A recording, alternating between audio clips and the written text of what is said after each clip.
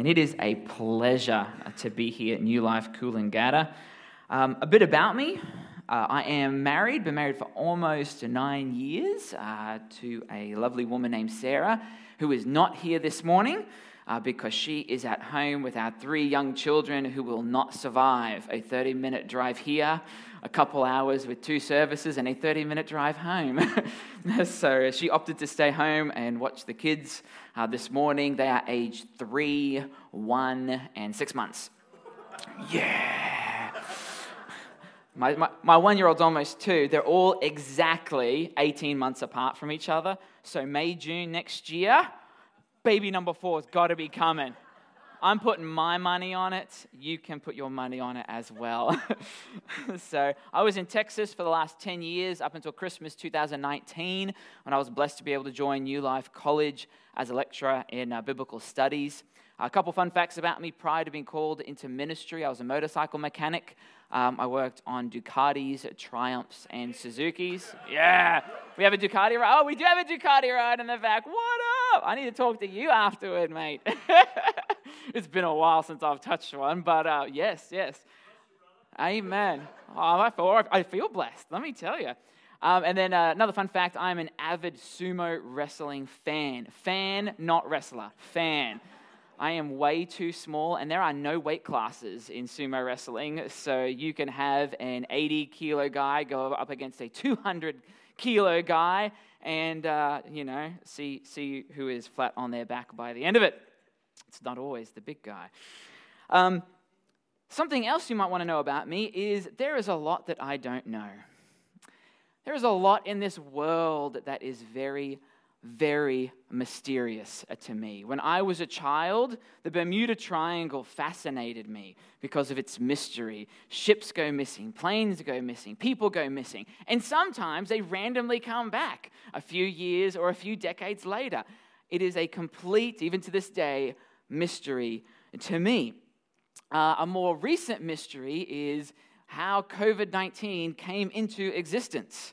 So some senators in the United States are trying to get some money to fund a formal investigation as to the origins of COVID-19. The funding does not look like it's going to be given. For why, I don't know. But that remains a mystery to me. Within the last 8 years, 2 men have deadlifted. I don't know if anybody in here is a weightlifter. I used to be, not that you can tell, because I had 3 children really close and was working on a PhD, and so I shrunk and stopped working out. But 2 men deadlifted 500 kilos. The first guy did 500, and the second guy, about 5 years later, had to top him at like 501 kilos. I do not know how a human being can lift that much. Now, if it's a mother and her child is trapped under a car, I get that, all right? I can fathom that. But if you're just going up to something that's 500 kilos and being like, watch this, man, I'm going to lift this thing, I just don't get it. And I don't get how life comes to a baby, life or sentience. I have 3 children, so I get how babies are made. But how does the spirit, life, sentience? This is a big debate in the abortion, or a big topic in the abortion community, at least with that topic. When does a baby become a human? When is life? When does life happen? There's a lot that's mysterious to me. Not just to me. Some of the biblical authors, one of the biblical authors you may not know, Agur, the son of Yake. There's lots that's mysterious to him as well. If you see on the screen, Proverbs 30, I should open up my Bible to Proverbs 30. So most of Proverbs is written by Solomon. Chapter 30 is written by Agur, the son of Yake. It's in verse 1. But look what he says in verses 18 and 19. 3 things are too wonderful for me, for I do not understand. The way of an eagle in the sky, the way of a serpent on a rock, the way of a ship on the high seas, and the way of a man with a virgin. This world is full of mysteries. But there is one thing that should not be a mystery to those who know Jesus. There is one thing that should not be mysterious to anyone who claims Jesus as Lord, to anyone who claims the title Christian. And that one thing is the plan of God accomplished in Jesus. That should not be a mystery to any of us. Now, maybe it is to you. It won't be after this morning, but it should not be a mystery. So let me read our focal passage for this morning, Ephesians chapter 3, verses 1 through 13. Ephesians 3, 1 through 13. I don't know if you all stand for the reading of Scripture. I'd like it if you could, if you're able to. Because this really is God speaking to us. So let's hear what he has to say this morning. For this reason, I, Paul, a prisoner of Christ Jesus, on behalf of you Gentiles, assuming that you have heard of the stewardship of God's grace that was given to me for you, how the mystery was made known to me by revelation, as I have written briefly. When you read this, you can perceive my insight into the mystery of Christ, which was not made known to the sons of men in other generations, and it has now been revealed to his holy apostles and prophets by the Spirit. This mystery is that the Gentiles are fellow heirs, members of the same body, and partakers of the promise in Christ Jesus through the gospel.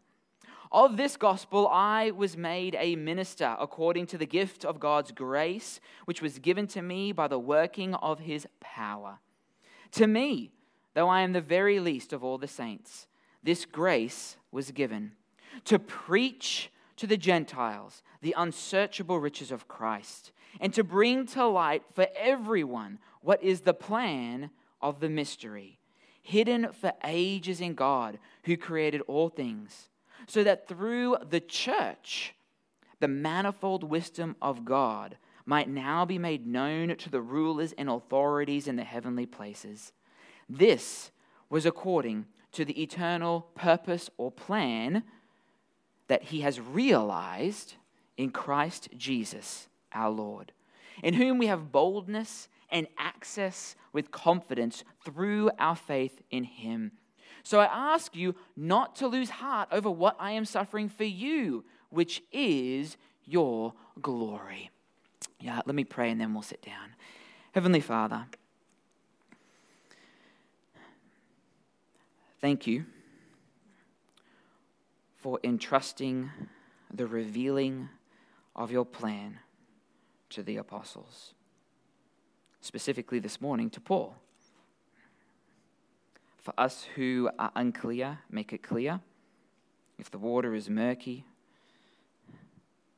make it clear, Lord. If there are scales over our eyes, may they fall down, so that we can understand your plan and give you praise and honor and glory and live in faithfulness, knowing that we are living rightly and in a way that pleases you, and that is in accord with the calling to which we have been called. In Jesus' name we pray. Amen.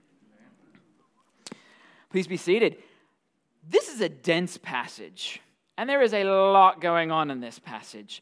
And in case the introduction wasn't clear, we're going to focus on the mystery, but it needs a little bit of context. The first 3 verses especially of this passage are extremely confusing.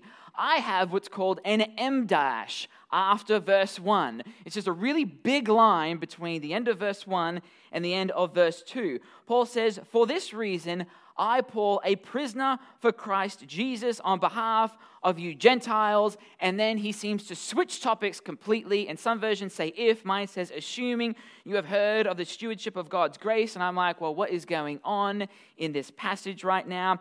Paul has decided to pick up on he's gone on a digression. He's gone on a bunny trail, and he has decided to flip topics. This is something I do frequently in class when I am teaching. And as Scott mentioned, he is in class with me. He is a wonderful student. I'm very proud of how he is doing. His assignments improve every single time. He's had an assignment every single week for the last 3 weeks. I finally gave him a bit of reprieve. And this message is not about Scott. But I went on a digression, didn't I? You can see how easily it is. Talking about digressions in Scripture, digressions in class, Scott's in class, and the next thing you know, we are on a completely different topic. Well, just as I will get back to our topic at hand, the mystery which is now revealed, Paul gets back to his topic in verse 14. You see in verse 1, for this reason I, verse 14, for this reason I, he was about to say a prayer, which I believe, are you preaching next week, Scott? Hey, Scott's going to preach on that prayer. So it starts in verse 13, he cuts it off, he has a 12-verse digression, and he gets to it back in verse 14. So our real topic is in verses 2 through 13. And ultimately, what Paul is doing is he's telling the Ephesian Christians, don't lose heart. Don't be discouraged because of what I am suffering. And we see that in verse 13. He says, so I ask you not to lose heart over what I am suffering for you, which is your glory. The digression came in verse 1 when he mentioned he was a prisoner. And so ultimately in this passage, he wants to encourage the Ephesian believers who may be disheartened because he is suffering a lot. And verses 3 through 12 are the reason they shouldn't lose heart. He says, assuming, many of your translations say if, I like if, because verses 2 and 13 is an if-then clause. If this, then this. If you have heard of the stewardship of God's grace that was given to me, and he assumes you have, which is why my translation rightly says, assuming you have heard of it. This is a rhetorical technique. Then, if you've heard of the stewardship God's given me, then skip all the way to verse 13. I ask you not to lose heart over what I am suffering for you. That is the main point of this passage, ladies and gentlemen. Don't lose heart over my sufferings because God has made me a steward. And what we're focusing on this morning is what stewardship God gave to Paul. And we find that out in verse 3. It is the mystery, how the mystery was made known to me by revelation, as I have written briefly. We are going to discuss this mystery, which Paul does say in verse 9, is the plan of God. Let me just read verse 9 one more time. And to bring to light for everyone what is the plan of the mystery hidden for ages in God who created all things, so that through the church the manifold wisdom of God might now be made known to the rulers and authorities in the heavenly places. This was according to the eternal purpose or plan of God that he's realized in Jesus. The mystery is the plan, or you could say the cosmic plan of God. And that's what we're going to focus on this morning. And Paul focuses on two aspects of this mystery. First, to whom has the mystery been revealed? And then second, what is the content of the mystery? Now, we need to know who it's been revealed to so that we can know whether or not we should trust what Paul is actually saying. Read with me again, verse 3. The mystery was made known to me by revelation, as I have written briefly. When you read this, you can perceive my insight into the mystery of Christ, which was not made known to the sons of men in other generations, meaning it hadn't been revealed before. This plan had not been revealed until God revealed it, still in verse 5, as it has now been revealed to his holy apostles and prophets by the Spirit. This is why Paul calls it a mystery. Because up until God revealed it to the apostles and prophets, and he might actually be calling himself a prophet here, so it's either apostles and prophets or apostles and prophets. We're the same thing. We're going to focus here on the apostles, at least this morning. It had not been revealed to anyone prior to the apostles and prophets, including Paul, the least of all saints. Fun fact, by the way, whenever you read that term mystery in the New Testament, it will always be explained to you. It is always the mystery revealed in the New Testament, always. The scripture does not leave the mystery mysterious. It always explains the mystery. And so Paul says, this has been revealed to me and the apostles and the New Testament prophets. All right, everybody in the New Testament. It was not revealed to anyone before Jesus. And it was revealed to him by God. By revelation, he says, and in another place he says, by the Spirit, by the Holy Spirit, which is important because what Paul is about to tell us is not his imagination. It's not his wish or desire of things to be. It's not what he has deduced or put together. He has not cracked the code of the Old Testament and figured out the mystery that was hidden and hidden inside of it. All right, some of us try to predict the coming of Jesus. Do not ask me when Jesus is coming, by the way, just because I studied Revelation. Jesus himself said he don't even know when he's coming back. Only the Father does. If Jesus don't know, Adam don't know. Let me just tell you that. And if Jesus don't know, anybody who tells you they do know, don't actually know. All right, so that's a side right there. There's another digression right there. We're going to have lots of digressions this morning. Hopefully we won't have many digressions this morning. No, this has been revealed by God. Directly by God to Paul and the apostles. So if I want to know the plan of God, if I want to know the significance of what God did in Jesus' death, resurrection, and ascension, and nobody really denies the death of Jesus, what is really denied is the significance and the meaning and the importance of his death, I need to go to the apostles. Is it any wonder that every book in the New Testament is written by or closely associated with an apostle? An apostle of Jesus, not an apostle of the church, an apostle of Jesus, somebody directly commissioned by Jesus. Another favorite passage of mine is in John. Scott's familiar with this. I feel like I quote it every single class. Just real briefly, John 14:26, Jesus is talking to the 12 apostles. He says, the Helper, who is the Holy Spirit, whom my Father will send in my name, he will teach you all things and bring to your remembrance all that I have said to you. The apostles have a special, unique ministry that you don't have and I don't have. And it is to reveal the plan of God, to reveal what was the mystery, what was mysterious to everybody, he says in verse 9. To bring to light, to enlighten for everyone what is the plan of the mystery, which has been hidden for ages or hidden for eternity in God. You might not know what I'm about to tell you. I guarantee you Scott knows because he studied. For the last 200 years, there has been a concerted attack on the traditional authorship of every book of the Bible. For the last 100 years, this just fell off. For the last 100 years, there's been a concerted attack on the authorship of the New Testament. The majority of biblical scholars today throughout the world deny that the Gospel of Matthew was written by the Apostle Matthew, deny that the Gospel of Mark was written by Jean-Marc, who was a friend of Peter and Paul, and that Peter had a hand in the writing of the Gospel of Mark. They deny that the Gospel of Luke was written by Luke the physician, the traveling companion of Paul. They deny that the Gospel of John was actually written by the Apostle John. Oh, by the way, they also deny that Luke wrote Acts, because Luke wrote both Acts, Luke and Acts. They deny that about 50% deny that Paul wrote Colossians.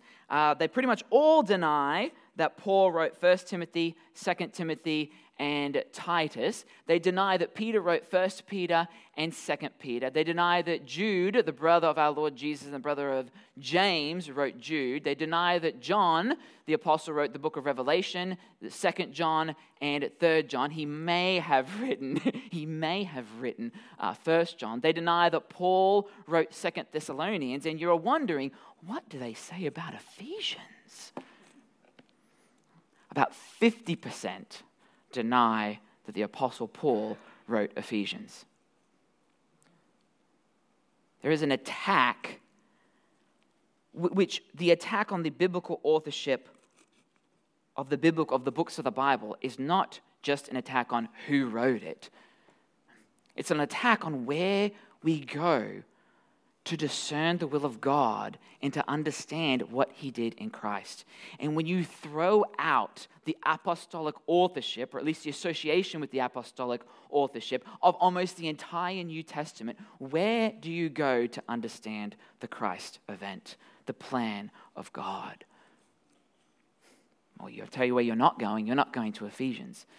Now, the irony is that if Ephesians wasn't written by Paul, he's pretty bold to say that, that the plan was that the mystery was revealed to Paul and only 11 others. That's quite a bold statement.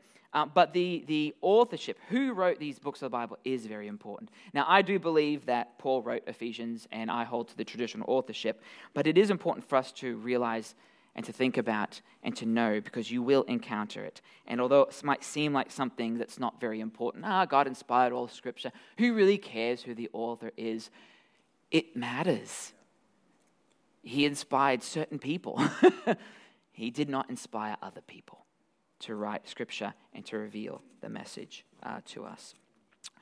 So, you're on the edge of your seats, and you're like, Adam, I know Paul wrote this. What's the mystery? I need to know the mystery. What is the content of the mystery? The content of the mystery is found in one verse, verse 6. And I might have it on the screen. I think I do. I do. Verse 6 is on the screen. I do not usually preach with slides. Scott was so nice to give me the layout, the base print. I'm like, I'm going to do it. I'm going to preach with slides this morning. And then you forget what slides you made. It's terrible. It's easy in class because you got that little window you can look at and be like, that one's next. Verse 6. I mean, it couldn't be any clearer than this, could it? This mystery is. And now we get what the mystery is. The revealing of the mystery, by the way. This isn't what is mysterious. This is the revealing of the mystery. That the Gentiles, that is non-Jews. Are there any Jews or people from Israelite descendant in here? I'll put my hand down because I'm not. All right, this is talking about you. You are Gentiles. So this mystery is that Gentiles, you and me, are fellow heirs, members of the same body, and partakers of the promise in Christ Jesus through the gospel. Now, there are three aspects to this mystery. Let me summarize the whole thing in a nifty sentence I have up on the screen, and then we're going to tackle each element, each aspect of this mystery. All right, to sum up, Paul is saying that God's eternal plan was to perfectly unite all people, that is the human race, all people, in Christ Jesus through the gospel in such a way as to eliminate rivalry, conceit, and dissension, and to promote perfect unity and harmony. Now, before you misread what I wrote, this is not saying that every single person is going to be saved, okay? It's not saying every single person is going to be saved. Through the gospel, he says in verse 6. Through the gospel, all right? So anybody who believes in Jesus, that he died, that he's God, he died, he rose again, and he ascended, that person, this is applying to. It doesn't matter if you're a Jew, which there are none here. It doesn't matter if you're a Gentile, which we all are here. This is the plan of God. So let's look at the first aspect. Gentiles are fellow heirs. And I've highlighted fellow heirs up there on the screen. So there's two questions that should come to our mind. First, fellow heirs with who? Who am I sharing this inheritance with? I need to know, especially if I know whether or not I actually want the inheritance or not. And then an heir, obviously an heir is somebody who receives an inheritance. If I am the heir of my father, that means I get everything that he has. Back in Jesus' day, you read this a lot in the Old Testament, even some in some encounters that Jesus has. The firstborn son is usually the chief heir. The firstborn son receives everything. Now, a good father is going to give a little bit to to the other sons. You have the parable of the Good Samaritan, right? The younger son gets his portion, but the older son, he got a whole lot more. Esau and Jacob. Esau was the oldest. He was getting it all, folks, until Jacob tricked him out of it because he really, well, he wanted it and he saw an opportunity. So, why not? It's pretty easy. I can make you some food and you give me everything Dad has. That's a real great trade-off. Though in all fairness, I understand Esau's mentality. If I die, what I'm not going to get anything, so I need some food. Maybe he was melodramatic. Maybe he'd just been hunting for 3 days and hadn't eaten. I don't know. I'm not going to guess. The point is, we want to know who we're heirs with and what the inheritance is. So we're going to tackle who we are heirs with first. Now, I know our natural tendency might be to say, because the term Gentiles is mentioned, and because the term Israel was mentioned in the previous chapter, Paul says in chapter 2, verse 12, remember that you were at that time separated from Christ. I think that's really important here. Alienated from the commonwealth of Israel, strangers to the covenants of promise, having no hope and without God. We may be inclined to believe, all right, well, maybe we're fellow heirs with Israel. I do not think that is the case. So, good methodology. You should go searching in your Bible for that term fellow heirs and just see what comes up. And I'm going to support this in more ways than one as we progress through the morning. But if you can bring up Romans 8:16 through 17, there is only one passage in the entire New Testament, and this is written by Paul as well. So it's a good indicator that this is what he has in mind, where he says, "With whom we are fellow heirs." Romans 8:16 through 17 says this: "The Spirit Himself bears witness with our spirit that we are children of God." Paul's speaking about all those who have believed in Jesus. All right. We are children of God. And if children, then heirs. And now he clarifies what he means by heirs. Heirs of God, and here's that word, fellow heirs with Christ. Fellow heirs with Christ, provided we suffer with him in order that we may also be glorified with him. Fellow heirs with Christ. I am fully convinced that in Ephesians 3:6, the mystery is that we will be the Gentiles will be fellow heirs with Christ. Now, Israelites and Jews are also fellow heirs with Christ if they believe in Jesus. But Paul has just said in the previous passage that God has created in himself one new person. A new person. He hasn't attached the Gentiles to the Jews and said, oh, now you're now part of the Jews. No, he scrapped Jews, he scrapped Gentiles, and he made one new person in Christ. Jesus is the heir, is God's heir. He is the one who will inherit all things. And we have a clear, explicit statement stating, we who believe in Jesus, because we are children of God, we will be co-heirs with Jesus. Now that is amazing, and that is something definitely not revealed in the Old Testament. We will be co-heirs with the divine Son of God. I am going to hold off on the inheritance for a moment until we get to our third point. Co-heirs, and everybody who believes in Jesus, who becomes a child of God, will be co-heirs with Jesus. You, and you, and you, and you, and you, and you, and me. And what this does is it changes our status. It actually equalizes our status. There is no more hierarchy anymore. If Jesus is the heir, God's heir, and we are co-heirs with him, on par. Now, we're not gods, all right? But on par in heirship, on par in sonship, on par in status. We are children, specifically sons of God. I think Pastor Michael in his first sermon on Ephesians made the point, sons is important because they're the ones who got everything. So we who believe in Jesus are sons. Then rivalry is eliminated.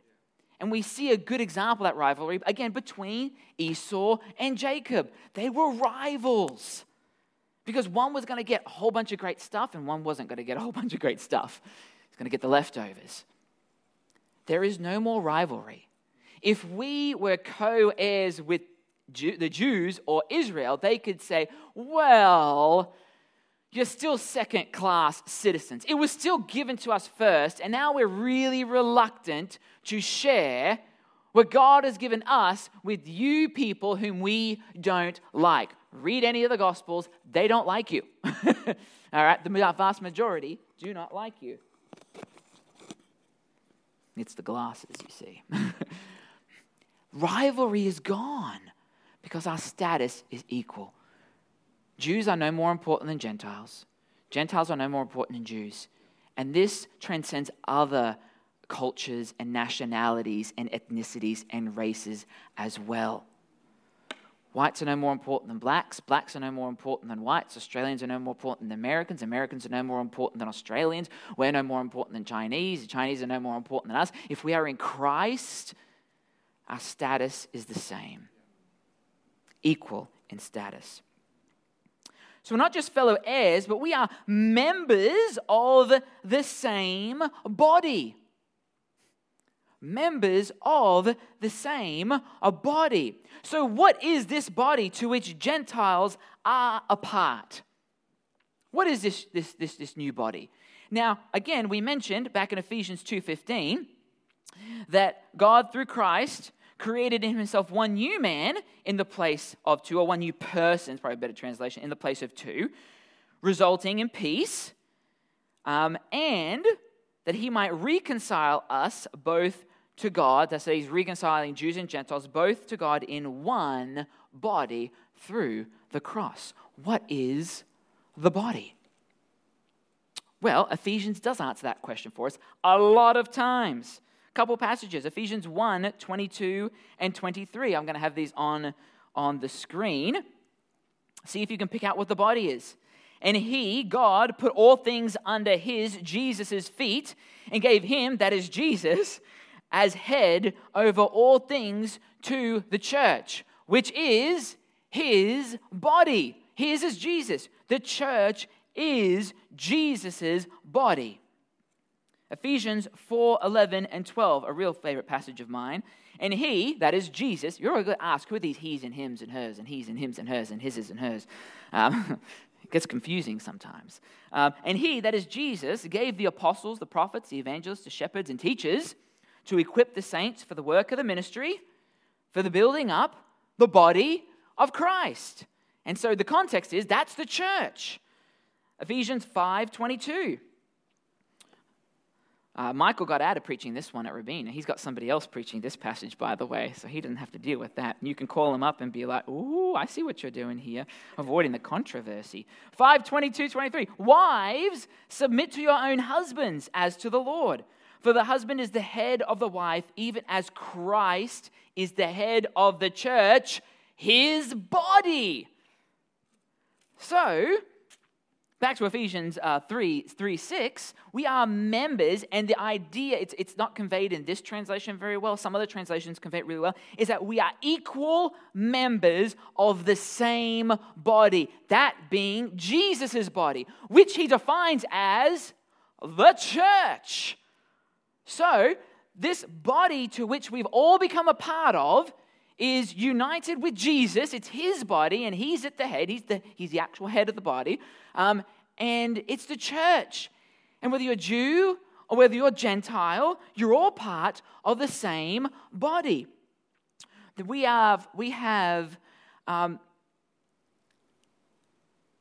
like to distinguish what type of Christian we are so often. And I think this, plus many other passages in the New Testament, fly in the face of that. You mentioned what's going on in Israel at the moment, which really is awful. But I hear frequently the Messianic Jews or Jewish Christians. And I'm like, no. Now, there is no Messianic Jew. There is no Jewish Christian. It's just a Christian. We're all part of the same body. Those distinguishing features are gone now. They mean nothing. Now, they mean nothing. Where I come from, at least in Texas, we're really big on our denominations, by the way. There is not much, if any, cooperation in denominations. Billy Graham got criticized a lot, at least from my denomination, which remain nameless because I'm not speaking glowingly of it at the moment. Billy Graham got criticized a lot for cooperating and working with other denominations. All right? I'm a Baptist, I'm a Presbyterian, I'm a Methodist, Christian, and so forth. I get the necessity. Things aren't perfect. I get the necessity of denominations, and I'm not against denominations. But I am against if that becomes our identifying feature over the fact that I am a member, equal member of the same body with every single person who believes in Jesus. All right? There is an equality.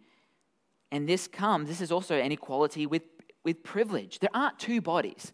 Now, an American theology, dispensationalism, both classic and progressive dispensationalists. So there's a transition of being progressive dispensationalism, which is a lot better than classical dispensationalism, in my opinion, but it's not there yet. They believe there are two different people groups of God. God has two different groups. There are the Israelites, the blood descendants of Jacob, and there are the Christians, those who have believed in Jesus. There are two separate peoples of God. And this flies in the face of that. There are not two separate peoples of God. If there are two separate peoples of God, then we are going to start warring with each other, okay? I mean, we already see it between different religions who think I'm the people of God and I'm the people of God. I mean, that's exactly kind of what's going on in Israel right now with Hamas, is we're the people of God. No, we're the people of God, and we're going to destroy you. That is a big oversimplification. Forgive me for not for doing that if I misspoke. But we would war with one another, absolutely. And some would think they're better than others, and some would think they're worse than others. And that idea of privilege is not only gone because we're fellow heirs with Jesus, but it's gone because we're all part of the same group. And that group is in Christ. We're not joined to blood Israel. All right? That would cause a lot of problems. We're all joined to Jesus. Finally, Gentiles are partakers of the promise. Partakers of the promise. What is the promise? Now again, good methodology, search for the word promise throughout all of Ephesians. And I'm here to tell you that did not help me at all. It did not help me. The closest I got was the covenants of promise in chapter 2, verse 12, but the focus is on covenants, and promise is sort of describing the covenants. I don't think this is talking about the covenants plural, because elsewhere in Paul's writings, he very clearly explains the promise. And we see that in the promise given to Abraham as interpreted by Paul. So, Romans chapter 4, verse 13. I'm giving you time to find it too, because I'm going to find it. Romans 4:13. Look what Paul says in Romans 4:13. It's a good passage to underline. For the promise, and by the way, this is repeated in Galatians. This is not just in this passage. For the promise to Abraham and his offspring that he would be, and here's the promise. This is the definition of the promise. That he would be, and by association the heirs, heir of the world. The promise to Abraham and his offspring, and by the way, we read in Romans 8, we'll read in a moment, we are Abraham's offspring, his children, if we believe in Jesus. The the promise to Abraham's offspring that he would be heir of the world. That promise did not come through the law, but through the righteousness of faith. And so, we actually sang a song early, which was very theologically correct about something to do with Abraham. All I remember is like, oh, that's really relevant to our message today. Basically, we are children of Abraham. You've got the children's song, Father Abraham had many sons as Father Abraham. I am one of them, and so are you. What do? So let's all praise the Lord. Right hand, left hand, right foot, left foot. Do a shimmy, turn around, Father Abraham. That's how that song goes. I'm sorry. No, please don't. No, please don't. Yeah, a children's song got really deep theology right. I'm just amazed. It's in this passage that we are Abraham's children, chapter 4, but I'm going to go to Galatians simply because it is super, uber clear. Galatians 3, 25, 26, and 29. But now that faith has come, we are no longer under a guardian, for in Christ Jesus you are all sons of God through faith, obviously through faith in Jesus. And then he talks about some implications of that, which are very similar to our Ephesians passage, by the way. Verse 29, and if you are Christ's, which makes you a son of God, then you are Abraham's offspring, or child, heirs, there's that word again, according to the promise. There's that word again. So what is the promise? It is that Abraham's children will inherit. And look at that word in Romans again, if you can flip back to Romans for me. Will inherit the world, not the land.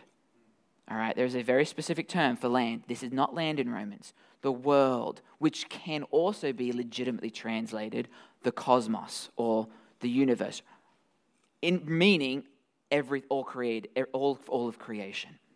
In fact, the Greek word is cosmos. It's one of the few we all know. Cosmos. It means just about the exact same thing in English as it does in Greek. Next week we'll talk about that passage. How did Paul get that? Heirs of the world. What is the promise? It is that we will inherit everything. We will inherit everything, which goes hand in hand with being co-heirs with Jesus, who will inherit everything. Even Ephesians 1:22, and God put all things under Jesus' feet and gave him the head over the church. But still don't believe me? Revelation 20, verse 4. You knew I was going to Revelation. Come on, I got to sneak this in somehow. Revelation chapter 20, verse 4. I'll read the whole thing. I've just got the relevant part on the screen. And then I saw thrones, and seated on them were those to whom the authority to judge was committed. And I saw the souls of those who had been beheaded for the testimony of Jesus and for the word of God, and those who had not worshipped the beast or its image and had not received its mark on their foreheads or their hands. My understanding of Revelation is this is referring to those who believe in Jesus. They came to life, those who believe in Jesus, they came to life and reigned with Christ for 1,000 years. I'm not here to debate the 1,000 years. What's important to note is that we reign with Christ, which makes sense because we're co-heirs with Christ, co-inheritors with Christ. So you see what's going on? Everything has moved away from any ethnicity, from any person. It doesn't matter if you're Gentile and whatever your history was. It doesn't matter if you're a Jewish person or Israelite and whatever your history was. Everything is now being done in and through Christ. And that's exactly what Paul says in Ephesians 3:6 at the very end. All of this, fellow heirs, same body, partakers of the promise, is in Christ Jesus, referring to our union with Christ Jesus, and it also refers to what God has done in Christ Jesus through the gospel. There's the part where we come into. We have to believe the gospel. The gospel is how I get in Christ, and thus become co-heirs with Christ, become a part of Christ's body, and become co-inheritors of everything with Christ.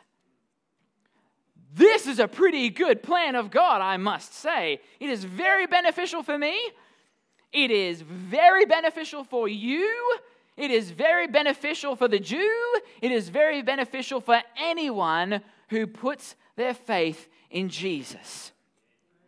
And back to my summary, which was, Paul is saying that God's eternal plan was to perfectly unite all people in Christ Jesus through the gospel in such a way as to eliminate rivalry, conceit, dissension, and to promote perfect unity and harmony. There is no place for conceit or being puffed up, because now I am no better than you and you are no better than me. There's no place for rivalry anymore, because we all have equal status. There's no point in competing with one another, obviously compete for love, but competing with one another for possessions and wealth and honor, because not only are we seated with Christ, but we get everything. What else is there? What else is there for me to compete with if I am co-heirs with Jesus, inheriting the cosmos with him, ruling equally with him? What else is there for me to fight with you over?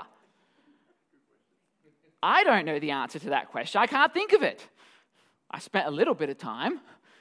There's nothing else. There is nothing else. And so God has brought peace to everyone, to the world. If only the world would listen to Paul and put their faith in Jesus. And even for us, it doesn't matter if you got looked over for the promotion. It doesn't matter if you got the job you wanted. It doesn't matter if you're poor. It doesn't matter if you've lived on the streets. It doesn't matter if you're still living on the streets. It doesn't matter if your car's a jalopy. We call them hoopties in America. Somebody told me what you call them here, but I can't remember. A hoopty is something that breaks apart every couple of weeks and it's about to die. These things, they don't matter anymore.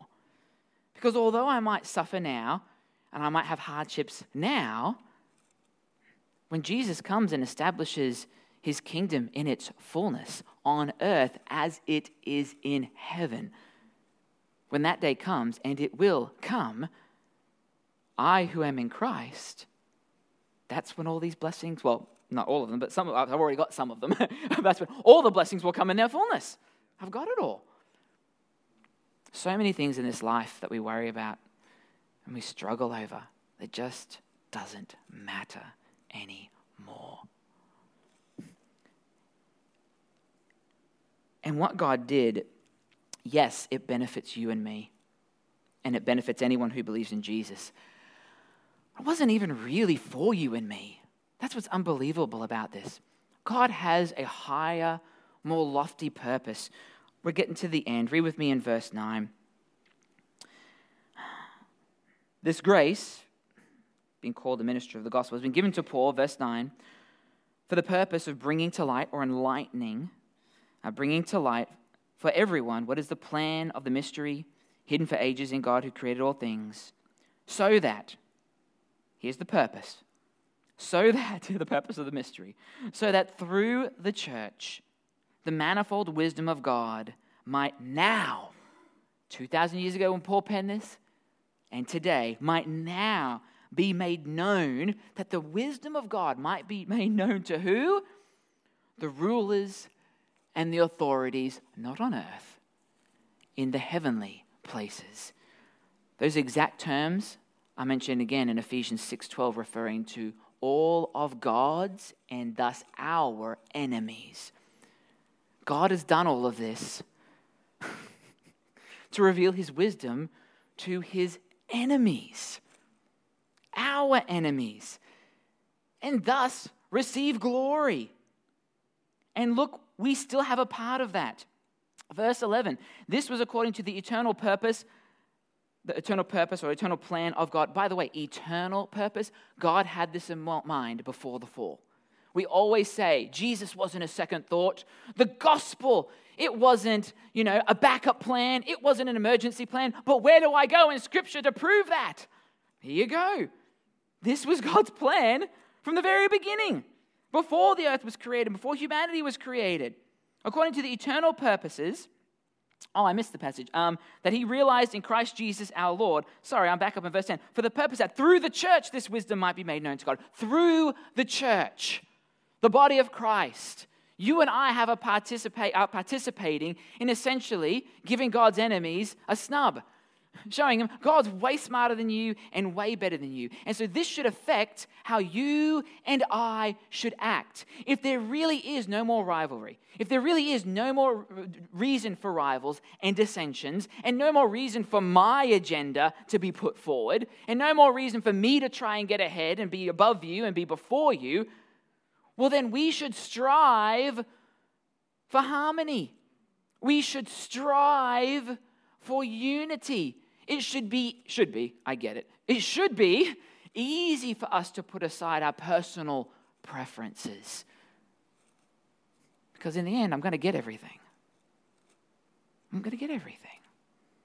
Who cares what color the carpet and the walls are? Who cares if you have the drapes closed or the drapes open during the service? These are frivolous things. I know there's more important things as well. We're bastions of the truth. Don't compromise on the truth. But so many of our arguments aren't over the truth. They're over frivolous little things. Who cares? We shouldn't. And thus participate in revealing the manifest, the multi-sided wisdom of God. So let us go forth today in unity, in harmony. If you need to forgive someone for there to be peace and reconciliation and restoration, forgive them. Forgive them.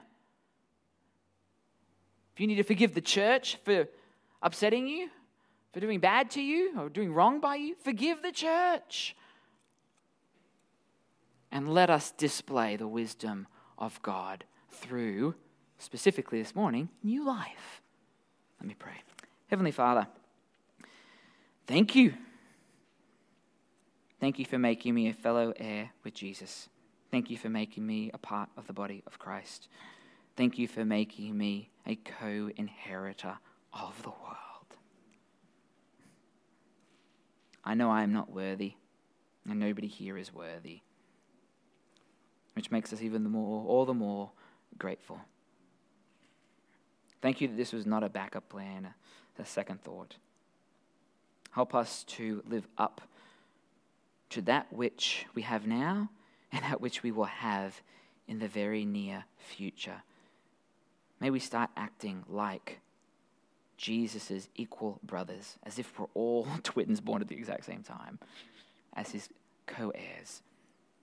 Let us act like we do own and will inherit everything and rule with Jesus.